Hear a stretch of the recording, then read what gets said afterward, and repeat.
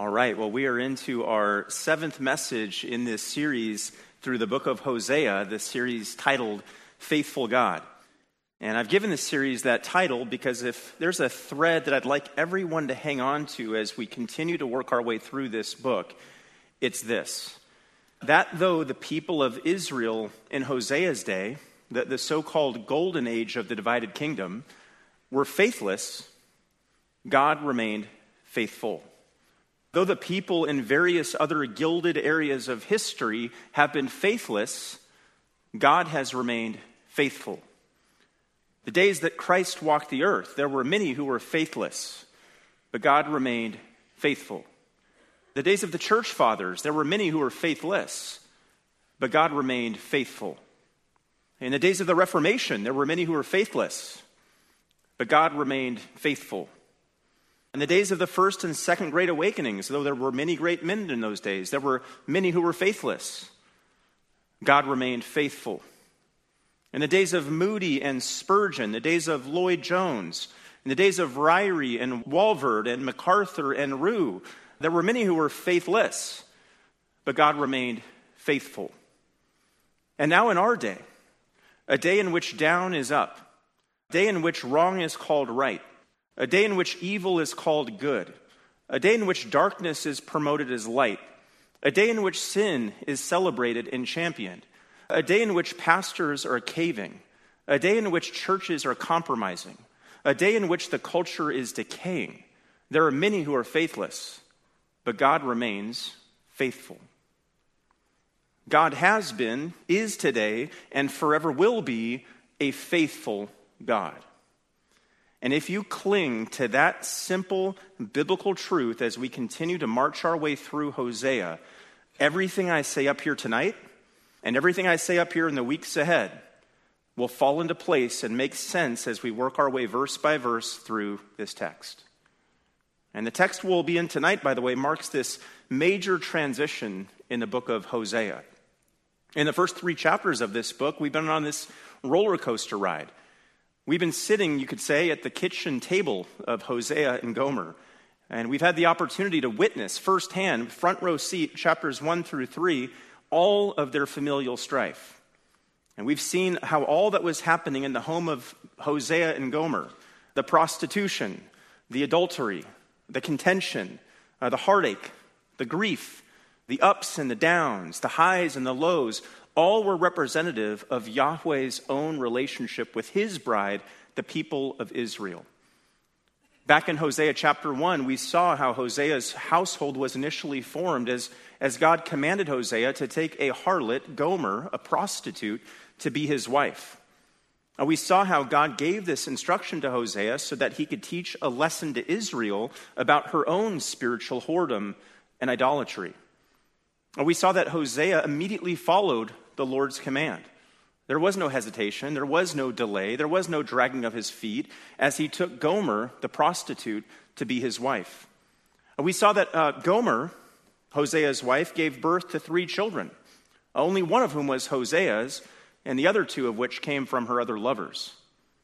And we saw that God directed Hosea to give the children specific names: Jezreel, meaning bloodshed or scattered; Lo Ruhamah, meaning no mercy; and Lo Ami, meaning not my people. That was all in chapter 1. And this very dark picture was painted in that first chapter about not only Hosea and Gomer's marriage in real life there in Israel, but the marriage between God, Yahweh, and Israel. And then as we rounded the curve into chapters 2 and 3 of Hosea, there was still much turbulence. There were still many choppy waters, both in the Hosea and Gomer relationship and in the God and Israel relationship. But there were yet these promises of future reconciliation, these promises of future restoration, and these promises of future redemption. And those promises served as this thin scarlet cord to cling to as Israel prepared to go into exile, captured and taken away by the Assyrians for her spiritually adulterous and wholly unrepentant ways. I won't do the full review of chapters 2 and 3 here this evening, but suffice it to say that in those chapters we see this glimmer of hope for Israel. Yes, her immediate future is that she'll be taken away into a foreign land. And yes, she will experience being estranged from her God. Yes, she was stiff-necked and stubborn and rebellious, but not forever. Better days were ahead. Glorious days were ahead. Glorious days are ahead. That brings us now to the front door of our text for this evening, Hosea chapter 4. And as we move into the fourth chapter of this book, we're all done with the Hosea and Gomer saga. The Hosea and Gomer account served as the runway for what the rest of this book contains. But now in chapter 4, we're up in the air. The Hosea and Gomer account serves as the dock leading out into the water of what the rest of the book contains. But now we're off the dock. We're shoved off, and now we're into these deep waters. See, in the remaining 11 chapters of this book, the focus will be entirely on God and Israel. God's words of warning to Israel, God's rebukes of Israel, God's reminders to Israel, God's pleas with Israel, God's threats to Israel. And as we'll see tonight, God's contention with Israel. In fact, if you're not there already, please go ahead and turn with me in your Bibles to Hosea chapter 4. And because we're going to be covering so much territory tonight, I'm quite ambitious this evening. I've got 19 verses in the doc for tonight.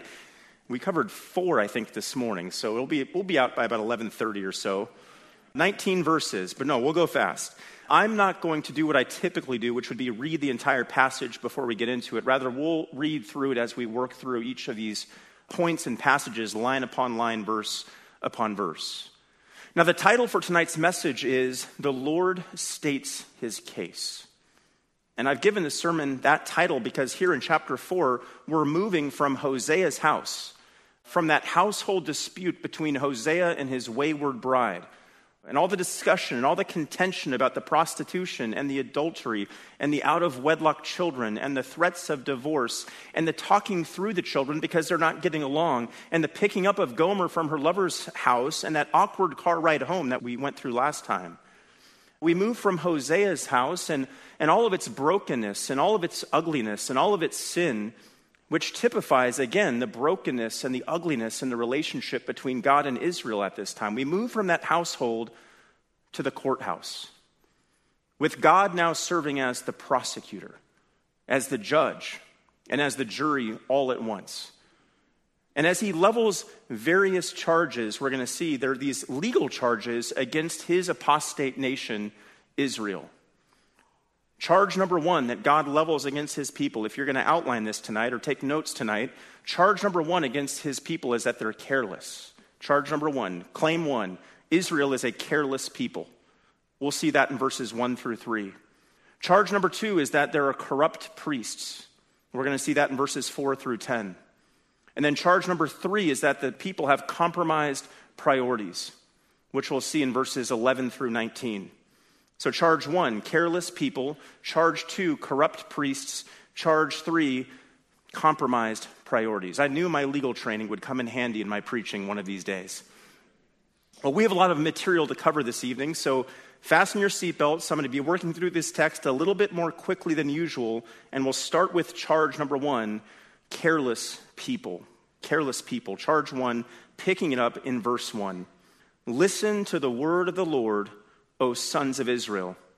For the Lord has a case against the inhabitants of the land, because there is no faithfulness or kindness or knowledge of God in the land.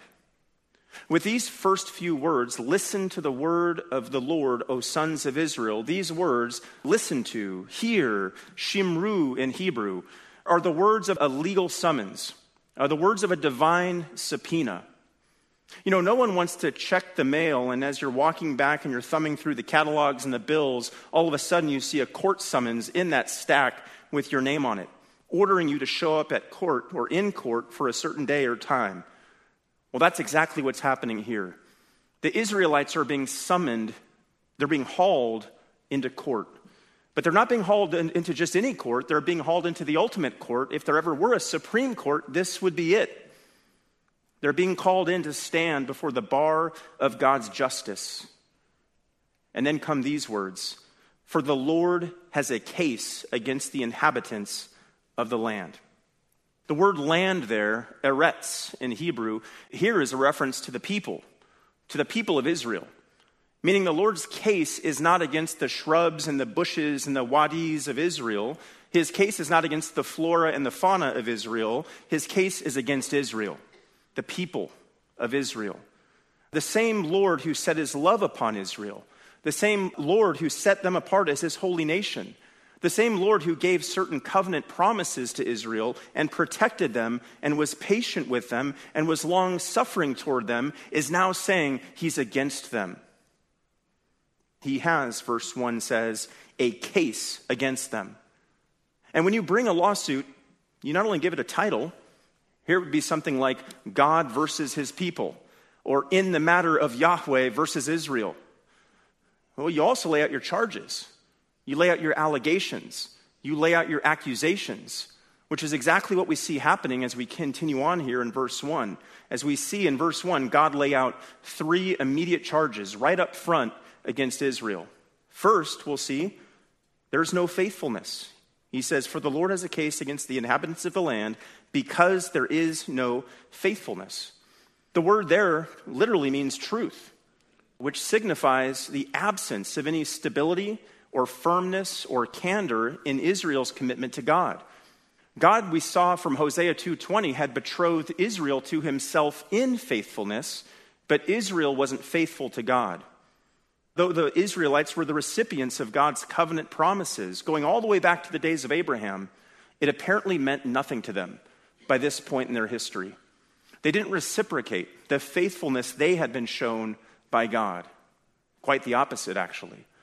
The Israel of this day was marked by the worship and the whoring after other gods. In fact, the terms adultery and harlotry are mentioned a dozen times in chapter 4 of Hosea alone, which is a sad testimony to Israel's spiritual unfaithfulness as a nation, as a theocracy. The people of Israel during Hosea's day were guilty of the highest form of treason possible, spiritual infidelity toward God.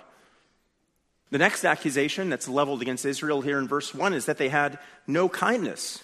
So it's no faithfulness or kindness. That word actually is hesed, meaning love or loving kindness, a term that refers to loyalty, devotion, a term that refers to covenant commitment or steadfast love, a term that refers to affection and commitment to keeping one's promises, a trait that is modeled perfectly by God alone. We all have heard at some point, I'm sure, Exodus chapter 34, verse 6.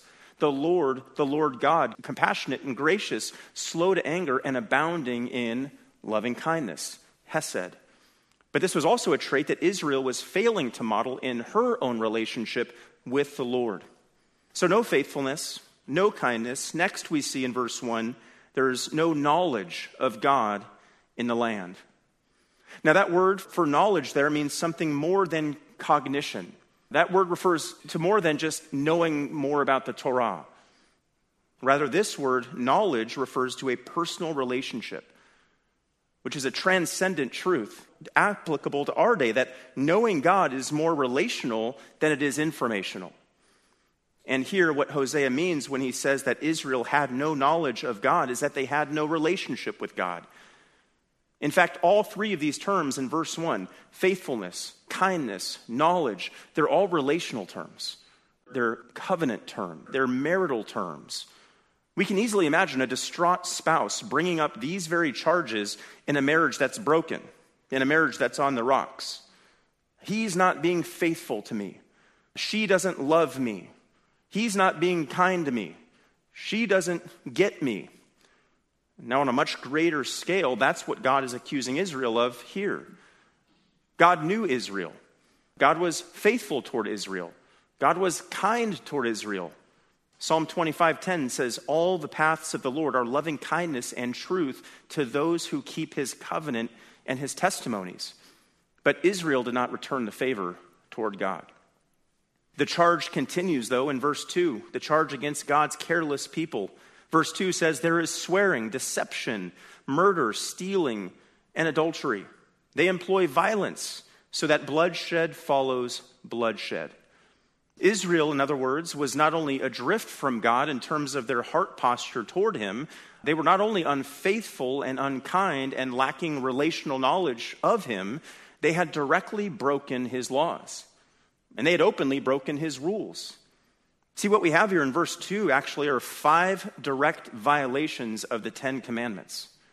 And just as one would do in court, the statutes, the law, the standards are laid before the fact finders, the judge, the jury, and then a spotlight is then shown on the conduct of the accused to show how they violated those laws. Israel was bound by the 10 commandments. Israel was bound by the Decalogue, and they were violating those commandments left and right. Taking it one by one, verse 2 says, there is swearing. That means making an oath, in this context, using the Lord's name.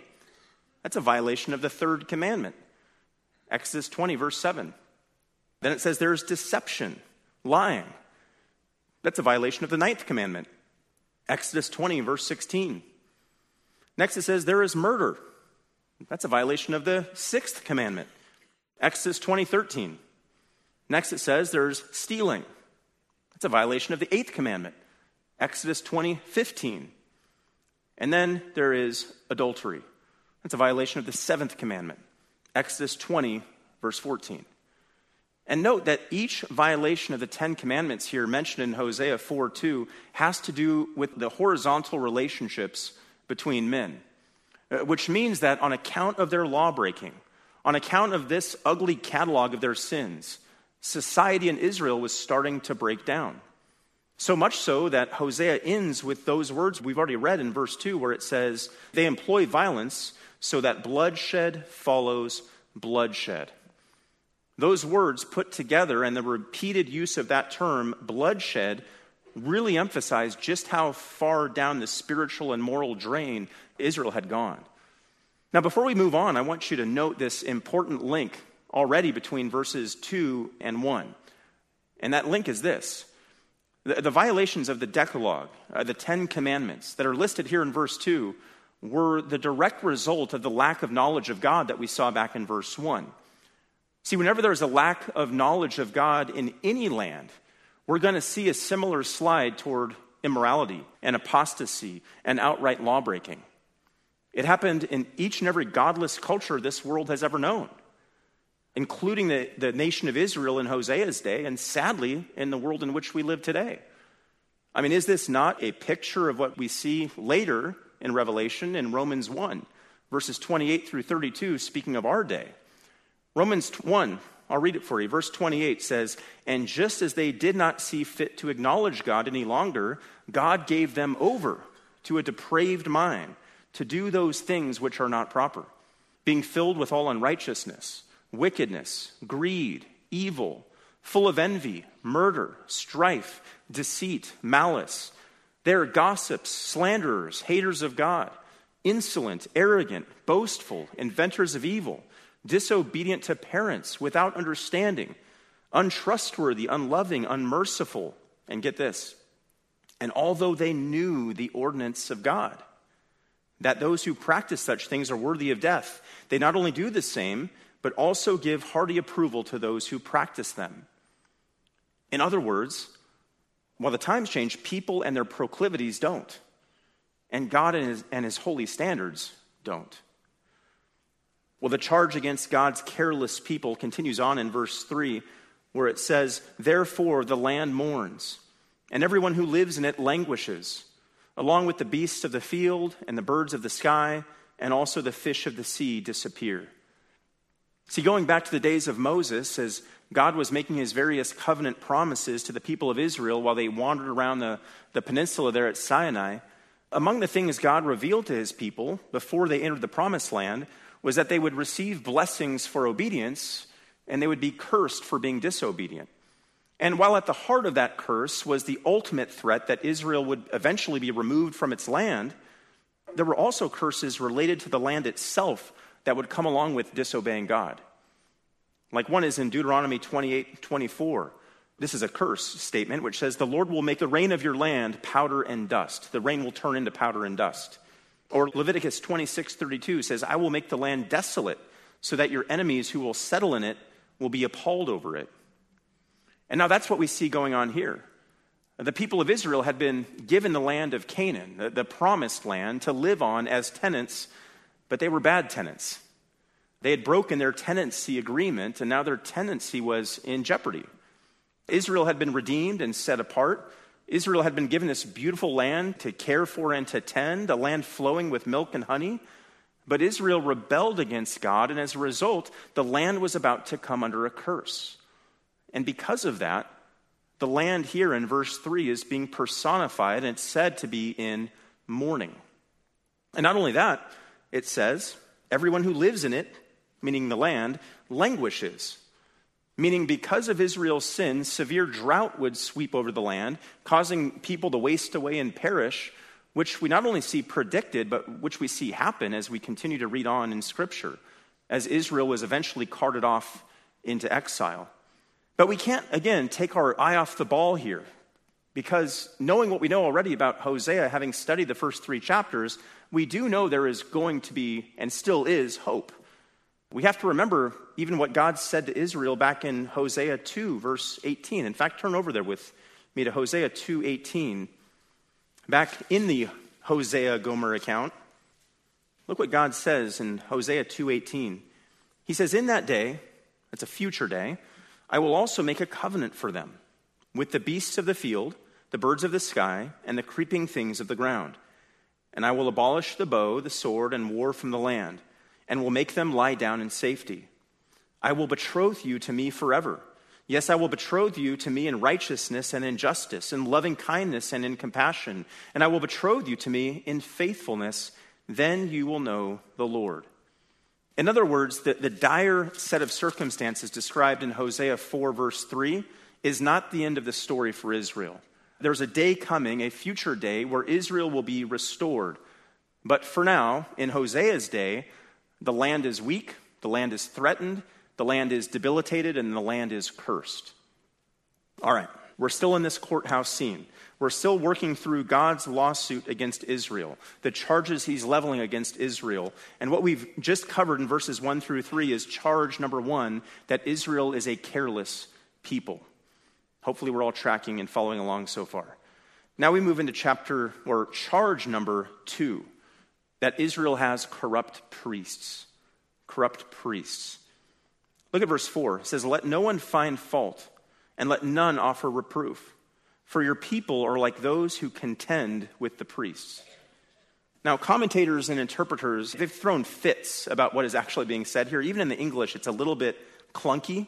And the translators of the NSB, I think, have done a faithful job of taking a stab at what is said here in the Hebrew. And I'm going to give my best stab at explaining what I think is happening here. What appears to be happening here in verse 4 is that the priests of Israel have heard charge number 1, God's accusations against his people in verses 1 through 3. And now the priests here are affirming the words of the lawsuit brought by God against the people. They are, you could say, sort of nodding in agreement. They're giving their hearty amen to the words of accusation brought by God against the people. Something like, that's right, Hosea. You tell them. We've been trying to tell those people, but they just won't listen to us. But through Hosea, what's being said effectively here, what God is saying effectively here is, nice try. See, the Lord here in these next few verses has some words for the priests too. They're no different from the people. So in effect, what he's saying here in verse 4 through Hosea is, don't accuse your people, priests, because you're no different. Who are you to be a fault finder? Pot meet kettle, speck meet log. Priests of Israel, you're about to get it next. See, these leaders, these priests of Israel, they were held to the highest level of accountability in the nation. And that's because of what they were entrusted with and who, the people they were entrusted with as the religious gatekeepers of the land. Malachi 2:7 says, the lips of a priest should preserve knowledge, and men should seek instruction from his mouth, for he, meaning the priest, is the messenger of the Lord of hosts. See, the priests of Israel had this very special level of responsibility and this very special level of accountability, and when they failed to meet their responsibilities and led God's people astray, they faced a special degree of judgment. Now, obviously, it's in a different context and for a different group of God's people, namely the church, but I can't help but think of James 3:1 and the stricter level of accountability and judgment that attaches to those who teach God's word. James 3:1 says, "Let not many of you become teachers, my brethren, knowing that as such we will incur a stricter judgment." I also can't help but think of the heightened degree of responsibility that pastors and elders in the modern day church age have as overseers and shepherds of the flock of God. Hebrews 13:17 says, "Obey your leaders and submit to them, for they keep watch over your souls as those who will give an account." Well, a similar thing is happening back in the days of Israel in Hosea 4:4. The people had slipped spiritually, and they certainly were accountable themselves for that slip, for their own slide into immorality and decay. But the priests of this day also had a special degree of accountability and judgment for the role they played in the spiritual slide of Israel as a whole. As we move into verse 5, though, we see some of these specific words of judgment now falling on the priests. Look at verse 5. It says, "So you will stumble by day, and the prophet also will stumble with you by night, and I will destroy your mother." The demise of the religious class of Israel, the priests, is brought into full color here. To say that they're going to stumble is a reference to their moral shortcomings and their corrupt downfall. The priests of Hosea's day had grown detached from their allegiance to God, to the one to whom they were to give primary allegiance. And instead, they'd become more loyal to human kings and human courts. The priests of this day, in both the north and in the south, in Israel and in Judah, were marked by their own pursuit of self-gratification. Isaiah 28:7 says, "The priest and the prophet reel with strong drink.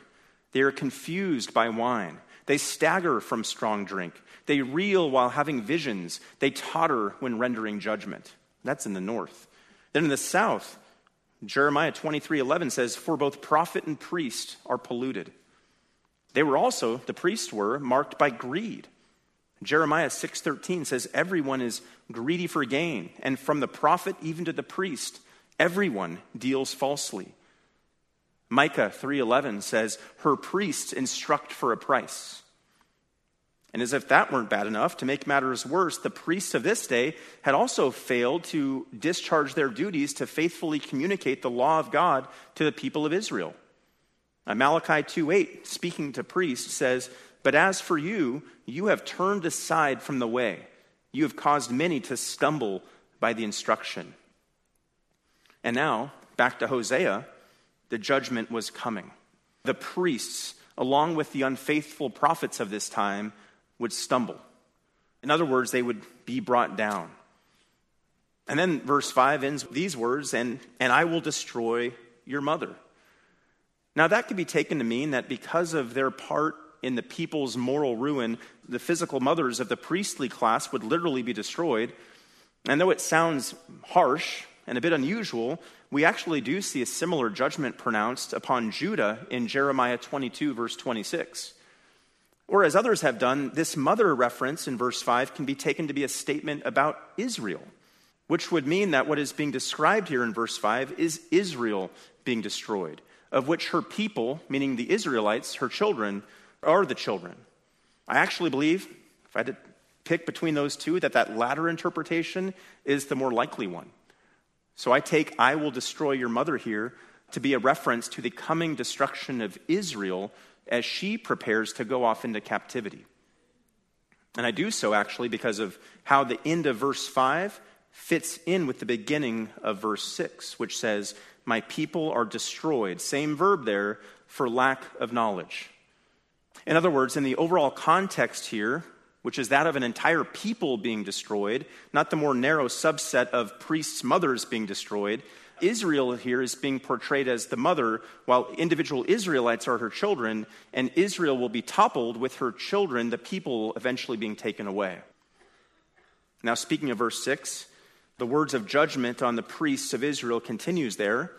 We've already read the first part, "My people are destroyed for lack of knowledge." But then it goes on to say, "Because you have rejected knowledge, I will reject you from being my priest. Since you have forgotten the law of your God, I also will forget your children." Now back in verse 1, The people were accused of not having knowledge of God. We saw that in the very beginning. It said there is no knowledge of God in the land. They had forgotten God. They had turned their backs on God. They had started to go their own way. Here in verse 6, that same idea continues on when it says, "My people are destroyed for lack of knowledge."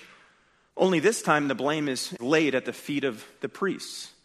God here says, "Because you have rejected knowledge, specifically of him, I will also reject you from being my priest."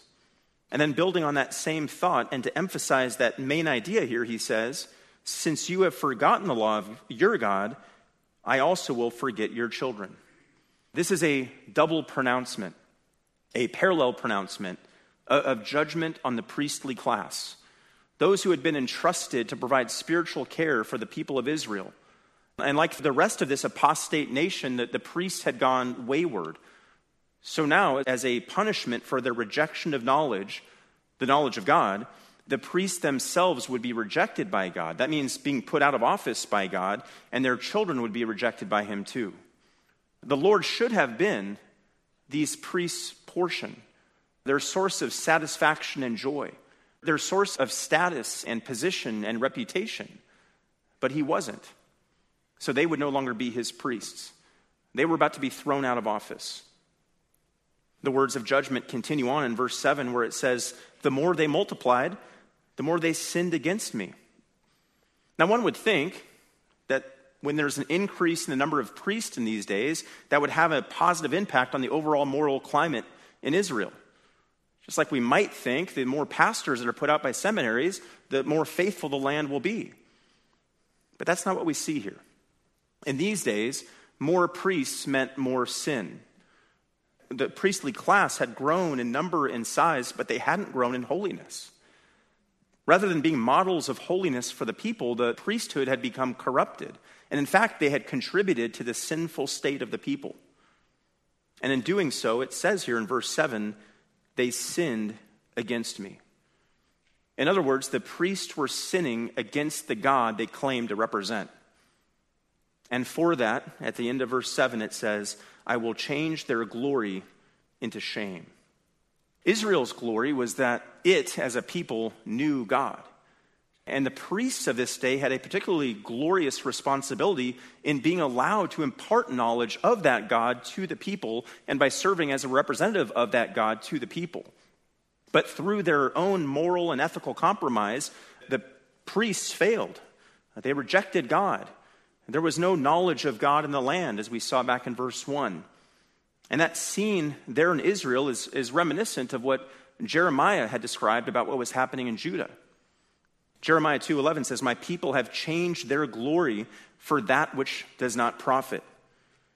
Now, this scene in Israel, I would say, is also reminiscent of what the Apostle Paul would later describe about the era in which we live, again, back in Romans 1.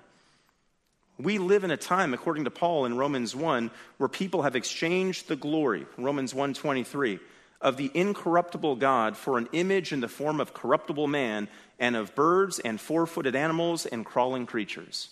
Now, we live in a time, also Romans 1, God has given people over to their lusts and degrading passions and desires.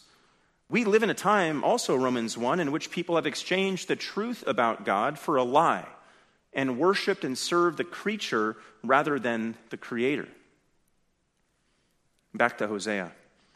The people of this time bore their own responsibility for their spiritual apostasy. But make no mistake, the priests of that day had failed them and had misled them and bore a significant degree of responsibility for the spiritual adultery that Israel was now engaged in. And now, as Israel was being prepared to be hauled off into captivity by the Assyrians, the priest, verse 7 is telling us, would face this unique form of shame and dishonor. Now, the Lord was going to take away the honor, the kabod, the glory which they received because of their position. He was going to change their religious positions of prominence and prestige into marks of disgrace. They were about to be humiliated as the Lord changed their glory into shame. The accusations keep piling up. Look at verse 8. It says, "They feed," he's still on the priests here, "they feed on the sin of my people. and direct their desire toward their iniquity. Now, the first half of that verse where it says they feed on the sin of my people, that's actually a pun. Because the word for sin there, it's just one word, is also the same word for sin offering. It's the same word for sin or sin offering. Under the old Levitical system of offerings, the priests had a right to the portion of the animals that were offered as a sin offering in sacrifice. So what's happening here is the corrupt priesthood of Hosea is both feeding on the sin of the people, in that the more that people sinned, the more offerings the priest received and the more they got to eat. And they were feeding on the sin offerings themselves as they ate their portion of the offerings that were being received. In other words, the priests of this day were gorging themselves both on the sin of the people and on the sin offerings that the people made. The more sin in Israel, the more the priest ate. Meaning the priests were perversely incentivized and motivated to see more sin in Israel because it meant a more heaping helping of meat for themselves. They were truly abusing the system. And not only did they feed on the sin of God's people, it says they direct their desire toward iniquity. And that simply reinforces what we've already seen in this passage, which is that the priests of Hosea's day were active catalysts in the sin of the people. They had been greedy for larger portions for themselves. They were encouraging people to make more sacrifices. And sacrifices were made in response to what? Sin. So the priests of Israel, they were culpable for encouraging, whether directly or indirectly, the people's sin. These were godless and greedy men by this time. These were godless and greedy men who were acting under the guise of a divinely sanctioned religious practice. These were spiritually blind priests who weren't focused on God or on godliness, but instead on what they could get from their very distinguished roles. And then God, through Hosea, brings down the final gavel of his judgment on these wicked priests in verses 9 and 10. It starts by saying in verse 9, and it will be like people, like priest. That is, that the people and the priests will be equal in sin and in judgment. The people will not be exempt from the judgment that was coming upon the priest, and the priest would not be exempt from the judgment that was coming upon the people. And then the words of judgment continue on in verses 9 and 10, where it says, so I will punish them for their ways and repay them for their deeds. That's language of payback. That's language of righteous, divine retribution. And the Lord goes on to explain what some of those punishments will look like. Verse 10, they will eat, but not have enough. They'd be given food. The Lord wasn't going to entirely wipe them out through famine. But because of the period of drought and waste that was coming, the food would be scarce and their stomachs would be growling. Next, he says, they'll play the harlot, but not increase. That charge of harlotry is typically metaphorical in this part of Hosea, in that it represents infidelity to the Lord. But here it actually appears to point to some sort of physical, illicit sexual activity between the priests and cultic temple prostitutes, which would not result in pregnancy or childbirth or the continuation of the priest line. In other words, the corrupt priests would eat, but not be filled. They'd have sexual relations with these cultic prostitutes, but not be fulfilled, and that their line would not continue. And the major point here is that the priests who should have been calling Israel back from their spiritual harlotry were themselves now playing the whore. It's horrifying. It's worthy of judgment. Judgment that was sure to come and now very sure to come. And the reason why that coming judgment on the priests would come is given here at the end of verse 10, because they have stopped giving heed to the Lord. All right. We've seen charge 1, verses 1 through 3, God's charge against the careless people of Israel. We've seen charge 2, verses 4 through 10, against the corrupt priests of Israel. Now in verses 11 through 19, we get charge number 3 against the compromised priorities of Israel. And the people of Israel, they were mixing various aspects of false worship, of false gods, with true worship of the living God. That's what we mean here by compromised priorities. That they're mixing. It's a syncretism that the Lord despises. Well, it starts in verse 11, charge number 3. He says, harlotry, wine, and new wine take away the understanding. See, various sensual pleasures are listed here. Harlotry, wine, new wine. And these sensual pleasures had robbed the people of their senses, leaving them without understanding. Harlotry there could refer to a number of things. The Israelites of this time were engaged in a variety of pagan worship practices. Even though Moses had commanded Israel to destroy all the Canaanite shrines to false gods as they were getting ready to enter the promised land, back in Deuteronomy, the second giving of the law, those shrines were still located on hills and under various types of trees throughout the northern kingdom of Hosea's time. So God had commanded them back in the 1440s BC to get rid of that. Now you get to about the mid-750s BC, and those shrines are still there. 2 Kings 17, verses 10 and 11 testifies to that. It says, they set for themselves sacred pillars and asherim. This is during the time of Hosea. On every high hill and under every green tree, and there they burned incense on all the high places as the nations did, which the Lord had carried away to exile before them. And they did evil things, provoking the Lord. They were committing the worst form of harlotry imaginable. Spiritual harlotry. Spiritual adultery.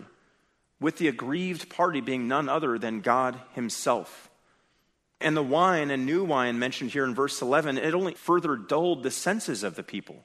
Only further impaired their mental faculties. Like gasoline being thrown on the fire, the wine that they were drinking only aroused their passions, causing the flames of those sinful passions to lick higher and higher. And as we see in verse 12, their impaired mental faculties, their dulled senses, only made them more stupid. Verse 12, my people consult their wooden idol, and their diviner's wand informs them. For a spirit of harlotry has led them astray, and they have played the harlot, departing from their God. Here, Hosea is taking up this common prophetic condemnation of the stupidity of idolatry. Though they were God's people, his set-apart people, his chosen people, the people of Israel in Hosea's day were consulting these little wooden figurines and like Merlin waving these magic diviner's wands, items that were formed by human hands to determine what God's will for them might be, rather than consulting with God himself, the one who formed the hands that made the wands and made the statues. They were opting to communicate with the so-called gods of the land through statues and sticks, rather than with the true God. I mean, how foolish is that? To consult a piece of wood for advice. To ask a stick to tell you about your future. But that's exactly what was happening here in Israel during Hosea's day. And there are a bunch of cross-references I can give you. Isaiah 44:9, Jeremiah 10:1, Habakkuk 2:18, where other prophets similarly mock that sort of idolatry. And how did Israel come to be so foolish? Well, we get our answer at the end of verse 12. For a spirit of harlotry has led them astray, and they have played the harlot, departing from their God. There's that common theme again, spiritual harlotry, spiritual adultery, spiritual whoredom. That word is used again 12 times in this chapter alone. Israel has been led astray by this mysterious spirit of whoring instead of being led by a spirit of wisdom and, most importantly, being led by the Spirit of God. Then verse 13, the focus now here shifts to the locations of these idolatrous worship practices that Israel was engaged in. It says they offer sacrifices on the tops of the mountains and burn incense on the hills under oak, poplar, and terebinth because their shade is pleasant.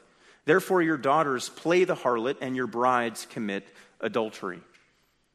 Hilltops and groves of trees were favorite places during these times for idolatrous worship in these days. Jeremiah 3:6. This is now the south looking at the north, almost mockingly saying, have you seen what faithless Israel did? She went up on every high hill, this is Hosea's country, and under every green tree, and she was a harlot there. And then at the end of verse 13, this reference to your daughters playing the harlot and your brides committing adultery. That's just a generic picture of Israel's spiritual adultery and spiritual idolatry. Hosea here is critiquing all forms of misguided worship that were being offered in his day. And then verse 14, he says, I will not punish your daughters when they play the harlot, or your brides when they commit adultery.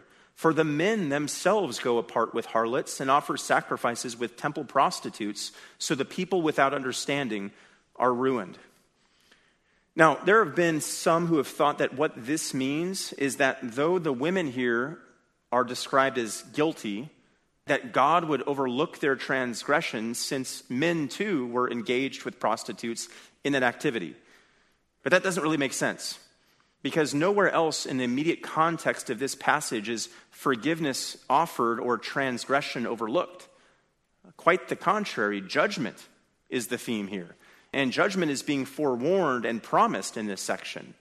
A better understanding then of what we see here in verse 14 then is that although all who sin will be judged, the Lord would not punish only the women who are committing harlotry, while leaving the men who patronize them to go free.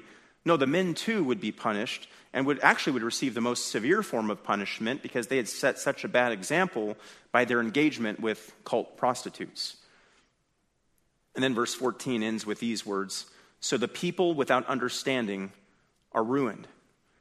The heedless people, the people without knowledge, were coming to their end. What's being portrayed here is coming judgment on a people without discernment, a people who had been ignoring God's word, a people who had been ignoring God's pleas, and a people who were about to pay a heavy price, the price of exile. And now we have verse 15. It says, "Though you, Israel, play the harlot, do not let Judah become guilty. Also do not go up to Gilgal or go up to Beth-aven and take the oath as the Lord lives." See, Israel is already condemned, and here God warns Israel against causing her southern neighbors, Judah, to stumble into the same sins. That's what's meant by, do not let Judah become guilty. Don't allow them to be contaminated and stained like you are, Israel, which implies that at this time the southern kingdom had not yet devolved to the point of spiritual apostasy that the northern kingdom had.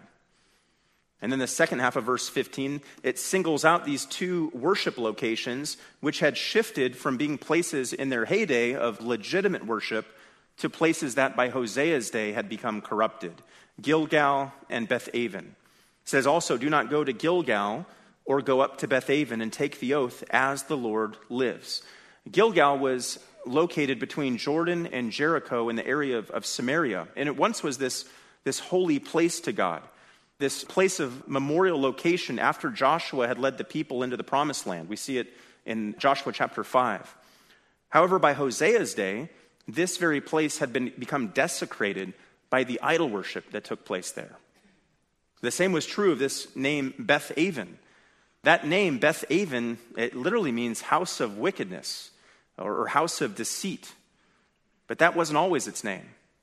In fact, this place once had been sacred to God. Its former name was Bethel, house of God. It was the very location of Jacob's infamous dream involving a ladder in Genesis chapter 28.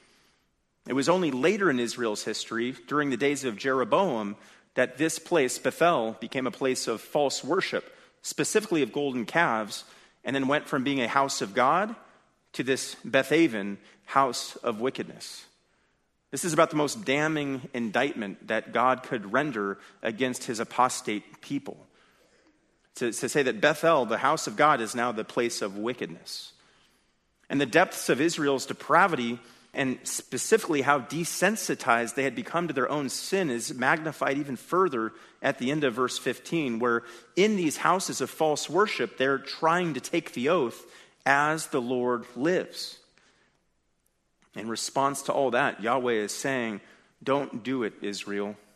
Don't drag Judah into this, and cut out your own false and fake worship of me in places like Gilgal and Beth-aven.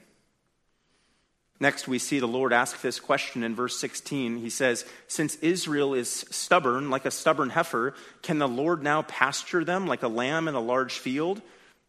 The word stubborn there refers to a rebellious attitude, an attitude which the Lord finds deplorable. And it's a word we see the Lord use many times in the Old Testament to refer to the Israelites. Jeremiah 5:23 says, but this people has a stubborn and rebellious heart.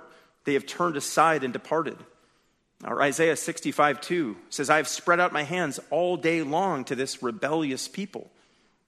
And what God is saying here in verse 16, through his use of this rhetorical question is, I've had enough of this stubbornness.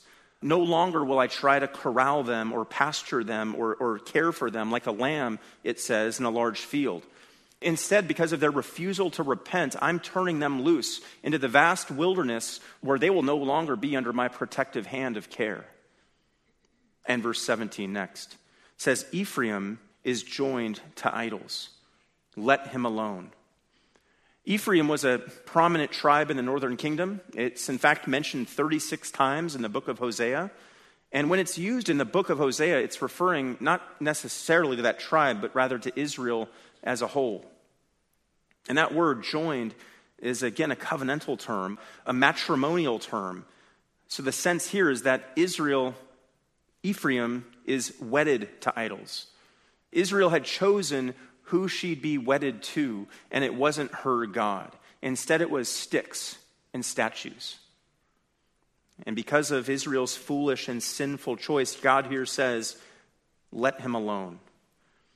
That's an expression of God's total abandonment of Israel. Israel was to be left to herself, allowed to go off into her own doom and destruction.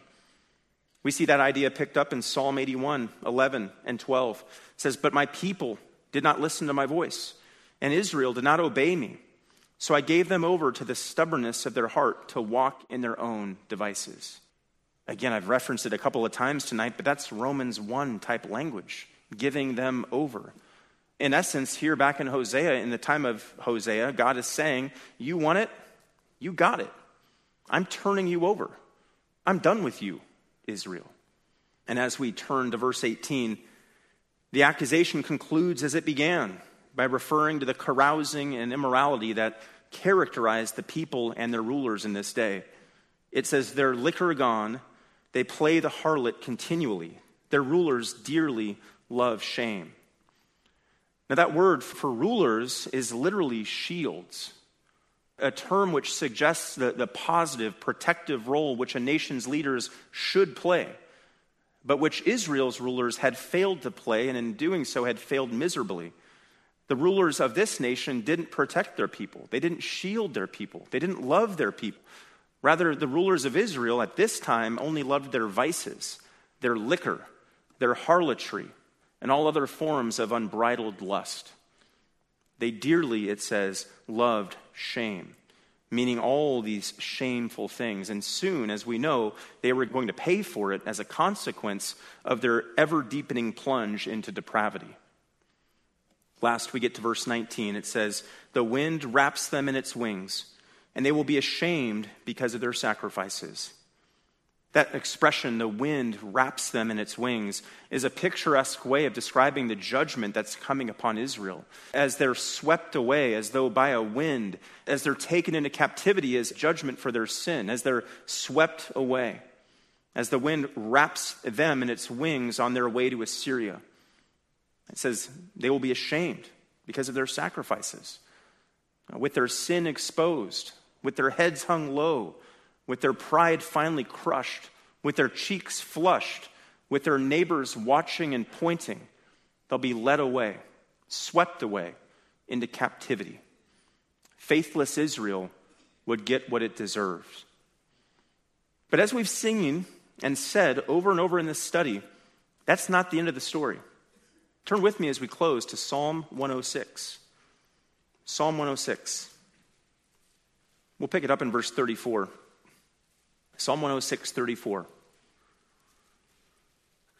says, they did not destroy the peoples as the Lord commanded them, but they mingled with the nations. This is sort of a broad historical statement about Israel.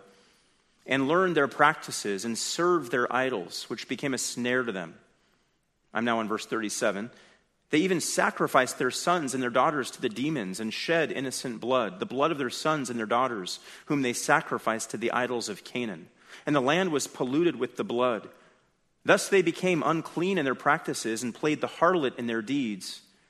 Therefore the anger of the Lord was kindled against his people, and he abhorred his inheritance.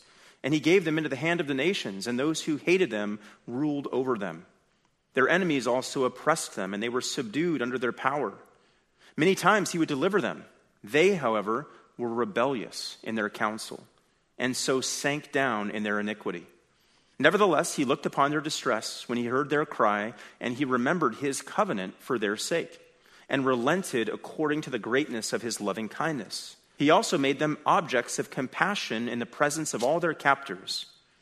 Save us, O Lord our God, and gather us from among the nations, to give thanks to your holy name and glory in your praise. Blessed be the Lord, the God of Israel, from everlasting even to everlasting, and let all the people say, Amen. Praise the Lord. You remember what that scarlet thread in the book of Hosea is that I asked that you remember as we make our way through this series? Though Israel was faithless, God is faithful. Though we are faithless, he remains faithful.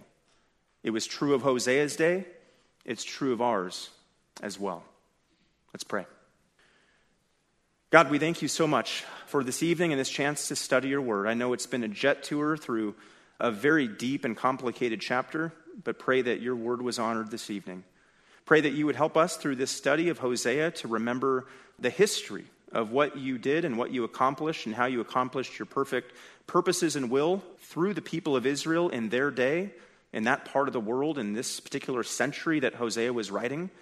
But I do pray, as I've been asking our people each and every Sunday evening, to remember that there are timeless truths that we can cling to as Christians in the 21st century now from this great book, such as the fact that though when we are faithless, you are always and ever will be faithful.